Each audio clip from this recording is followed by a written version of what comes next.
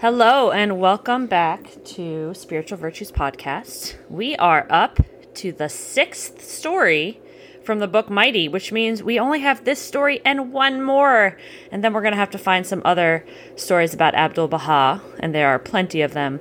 But it's been such a joy to read from the book Mighty because the illustrations are just so beautiful, right? Yeah. I can't wait for everybody else to see them. So when all of that information is available, when it's ready for the rest of the world to enjoy, we'll make sure that we have all the correct listings so that everybody can buy it or download the PDF. And I'm pretty sure they also said that there might be an audiobook that's also included. So we can't wait to hear that too, right? Yeah. Right. So let's get started with The Gift. This takes place in Dublin, USA. 1912. So this is when Abdu'l-Bahá was in the USA visiting, and he was in Dublin. Madeline took all her dresses out of the cupboard and piled them on top of the bed. She then emptied the drawers, taking out hats and scarves and shoes. Finally, she placed 2 large suitcases at the foot of her bed. Madeline looked at the tower of clothes and sighed. Oh, Maddie, she thought to herself, how on earth are you ever going to fit all these clothes into just 2 suitcases? Only 2 weeks ago, Maddie had packed these same suitcases and left her home to come to New Hampshire for a holiday. Maddie lived in a large and beautiful house, and although she owned so many things and had everything she needed, she felt as though something was missing in her life, and her heart was sad. She had thought that maybe a holiday would cheer her spirits. Now, after having spent 2 weeks away, Maddie prepared to return home. But even though her suitcases were overflowing with brand new things, her heart still felt sad and empty. You should never have done so much shopping on this trip, she scolded herself. Now you have to go out and buy an extra suitcase. Suddenly she heard talking outside the guest house she was staying in. Curious, she made her way to the window and looked outside. Close to the entrance of the guest house, she saw 2 figures standing together. That's Abdu'l-Bahá, exclaimed Maddie eagerly, and that must be his secretary. Just yesterday, Maddie had seen Abdu'l-Bahá for the first time. Returning to the guest house from her afternoon walk, she had noticed a group of guests crowded in the reception area.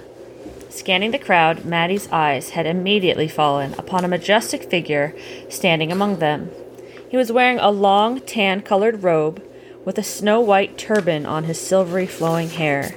Do you remember what a turban is? Do you remember, Parker? No. So a turban is something that men wear on their heads. It's usually made out of some kind of fabric, and it's wound around the top of their head and secured. So Abdu'l-Bahá was wearing a snow-white turban on his silvery flowing hair. It's kind of like when you come out of the shower, then you put a towel around your head.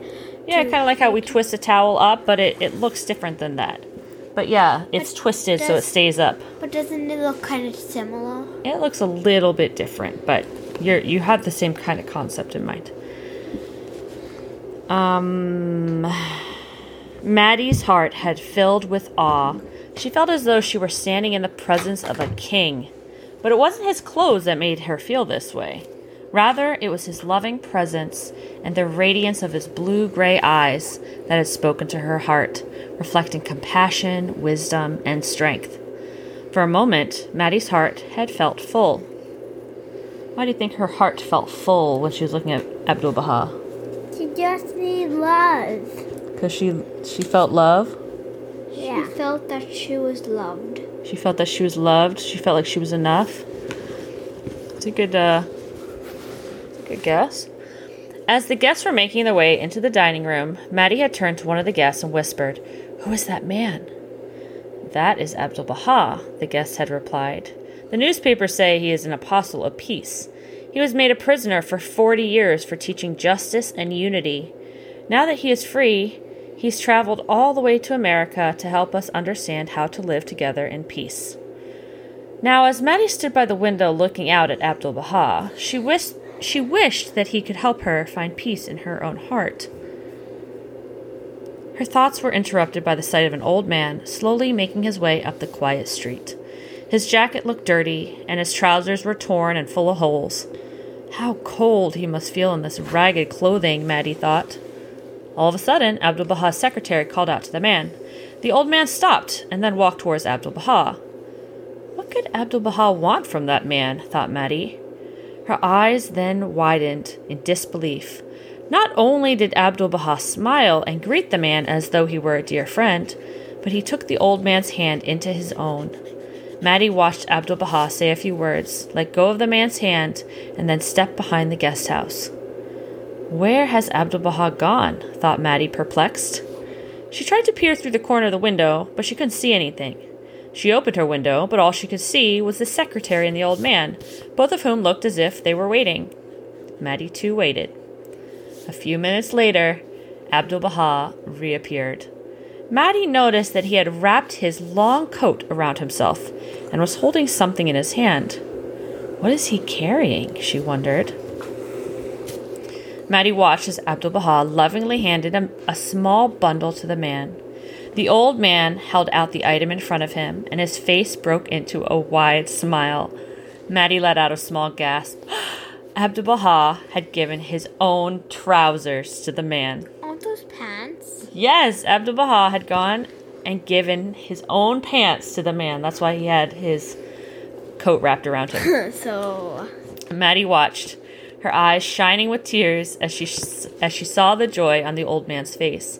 She noticed that Abdu'l-Bahá, too, looked happy.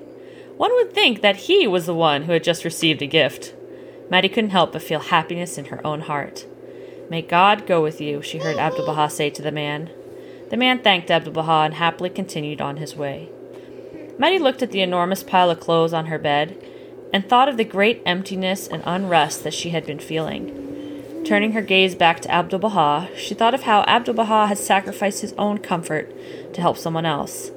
Maddie realized that a life of giving to others was what would fill her own heart with joy and peace. So this says Maddie is an imaginary character who observes a true story about Abdu'l-Bahá. and most people always solve a true story about Abdu'l-Bahá. Yeah, most of the stories here, the main characters in the stories are imaginary, but all of the stories really happened. It's just that people observing them, the author kind of elaborated a little bit so that we can understand it a little bit better. And then it says underneath, be generous in prosperity and thankful in adversity. Be worthy of the trust of thy neighbor and look upon him with a bright and friendly face. That was Abdu'l-Bahá. So let's go over this quote real quick. Be generous in prosperity. Do you know what the word prosperity means? No. Prosperity is when you have lots of something. So be generous when you have a lot of something, right? Like if you have a lot of money, if you have a lot of time, if you have a lot of patience, be generous with those things, right? Wait, if you have a lot of time, then and you have patience, you can wait. If you have a lot of time, then it means that you can give some of that time to other people or give some of that time to do kind and generous things. Wait, how do you give some of that time to other people? Give your time to other people, be with other people, right? Oh, I thought you meant So like let's say give them. mommy is always so busy, but when I have more time, then I can give that time to be with you, right? Oh, yeah. So sometimes I have to schedule my time so that I can be generous with my time. I thought you meant like actually Like actually give somebody time. yeah, then like cancel the stuff tonight. You can give somebody time by maybe offering to do something for somebody so they don't have to do it, right? Like maybe we wash the dishes for daddy so that he has time to do something else that he might need to do. Wait, That's a way you can kind of give time to somebody. Yes, Parker. wait. Can they just do with the person? What's that? Can they just do with the person without taking a lot of time? Doing it with the person would take a long time? No, I said less. Less time if you do it with them because you're breaking up the work, so you each take up half the time, so you Yeah. can do it half as quick. Yeah. Or twice as quick. Yeah, exactly. You can do it together also. That way it's less work for one person. So it says, be generous in prosperity. So if you have a lot of something, be generous with that thing. And it doesn't just have to be physical things. It can also be emotional things. It can be spiritual things. It can be our virtues. So we want to be generous when we have a lot of something. And thankful in adversity. Do you know what the word adversity is? What? What do you think? Oh, Parker's asleep. No, he's not. He's smiling. Okay, he's almost asleep. And thankful in adversity. Adversity is like hardship, when things get really, really tough. So this says, be generous when you have a lot of something, and be thankful when things are difficult. Because sometimes things are easy and you have a lot of something, and sometimes things are hard, and you still need to be thankful during that time. Be worthy of the trust of thy neighbor. So worthy means deserving of, or you've earned. So to be worthy. Worthy means somebody can trust you, or you've earned something. So be worthy of the trust of thy neighbor. So we want to earn people's trust and look upon him, that other person, with a bright and friendly face. So in this story, this old man, why did Abdu'l-Bahá give him his pants? Because he knew he was super duper cold. He knew that he was super duper cold. And what was up with the old man's pants? They were ripped and have holes. Mm-hmm. And Abdu'l-Bahá,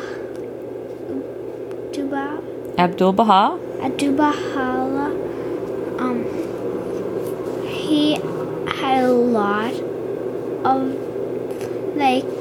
he was super warm, so he gave his pants to the old man because he knew it would help the old man, but more than it would help him. Yes. And why did Abdu'l-Bahá look so happy after giving the old man his pants? You would think if you give something away that, oh no, now you don't have it. But Abdu'l-Bahá was actually so incredibly happy. How come? Because he saw it made the man happy. Yeah, he saw it made the man happy, and he knew that he needed it more than he needed it. Yeah. Right. And we read the last story that we read was the night, remember? And Abdu'l-Bahá was supposed to take that really fancy car. Yeah, but he didn't want to. But he didn't need it, right? Yeah. So instead, he took the horse and buggy. Buggy. Because he didn't need all that extra stuff. And we're very, very fortunate because in our home, we have everything we need and more, right? Yeah. And we're very fortunate. So that means that we have a responsibility to share the tools and resources that we've acquired with other people, right? Just like we would hope other people would do that for us if ever we were faced with hardship, right? Yeah. So what are some ways that we can think about... let me think about this question.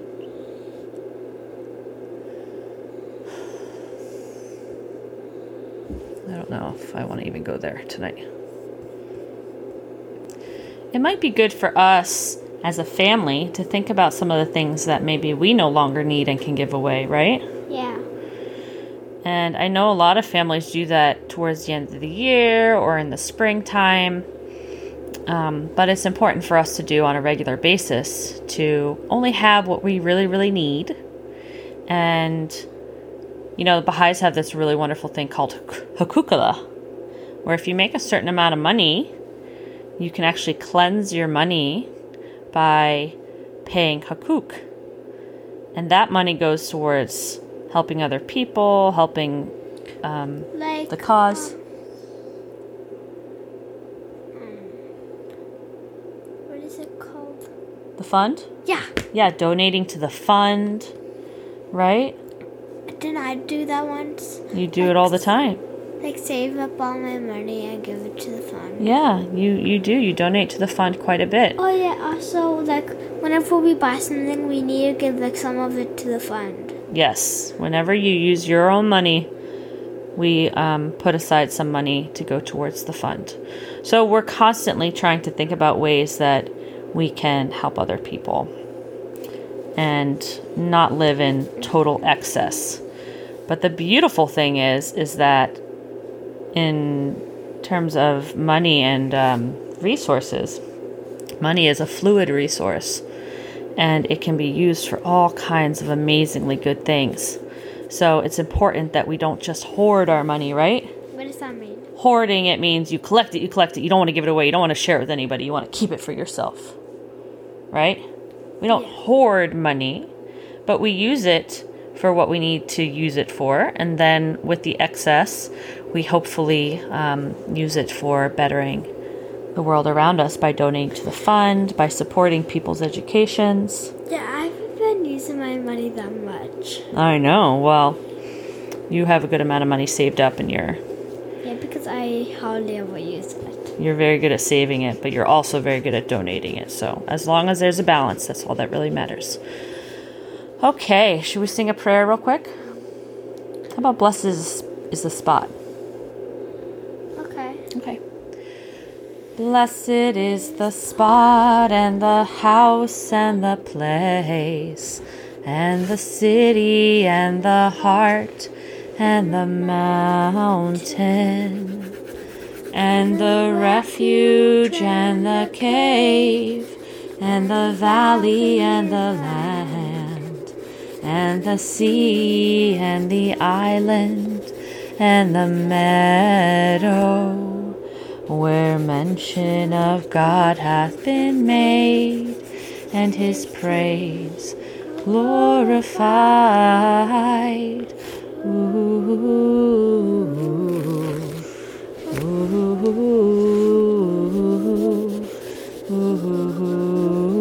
ooh. All right, goodbye everybody. Tomorrow is the last story from Mighty. We can't wait to read it with you. Bye. Want to say bye? Bye.